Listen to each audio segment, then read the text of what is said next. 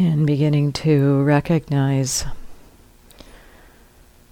awareness itself. I described in the guided part so many different ways. There's just different ways we can recognize awareness and how it's functioning.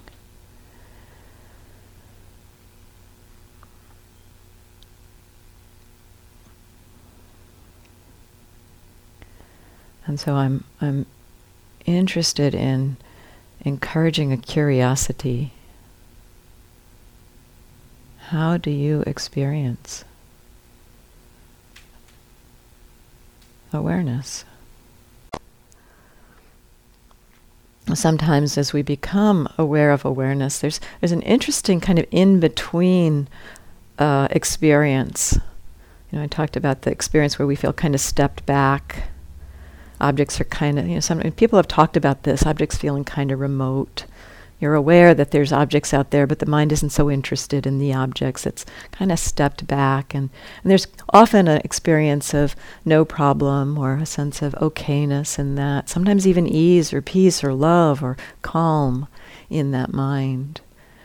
A little distant from the objects. And sometimes there's kind of more a place where we're aware very clearly that we're knowing, aware of awareness, and also very clearly aware of everything that's happening in awareness. There's a clarity both of the objects and the awareness, and an understanding that it's the mind, it's the mind that's creating what is known. It's almost like what we're seeing is just this reflection in the mind. We're very aware that everything that we're experiencing is a construct of the mind.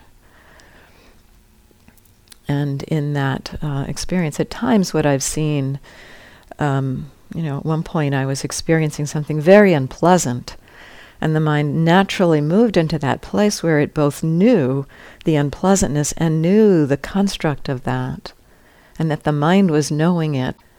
And it was interesting that the mind knew there was unpleasantness, but there was no unpleasantness in the mind. So there was physical unpleasantness happening, but no unpleasantness in the mind. And so that was very pleasant. And so that was, one of those experiences I tried to recreate. It's like as I left the meditation hall, I felt some of those same physical unpleasant sensations arising strongly. And it's like, oh, I can do this. Maybe I can do this. Step back into the awareness of awareness. And I could, but it was out of aversion that I did that. Out of aversion and the aversion was not seen. And that created the conditions for an aversion attack that lasted several hours. And I understood. Okay, yeah, the mind is in aversion at this point. And I understood the conditions for that.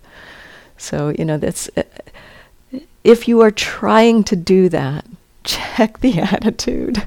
Check the attitude. If you're trying to kind of step back, let me be aware of awareness. Check the attitude.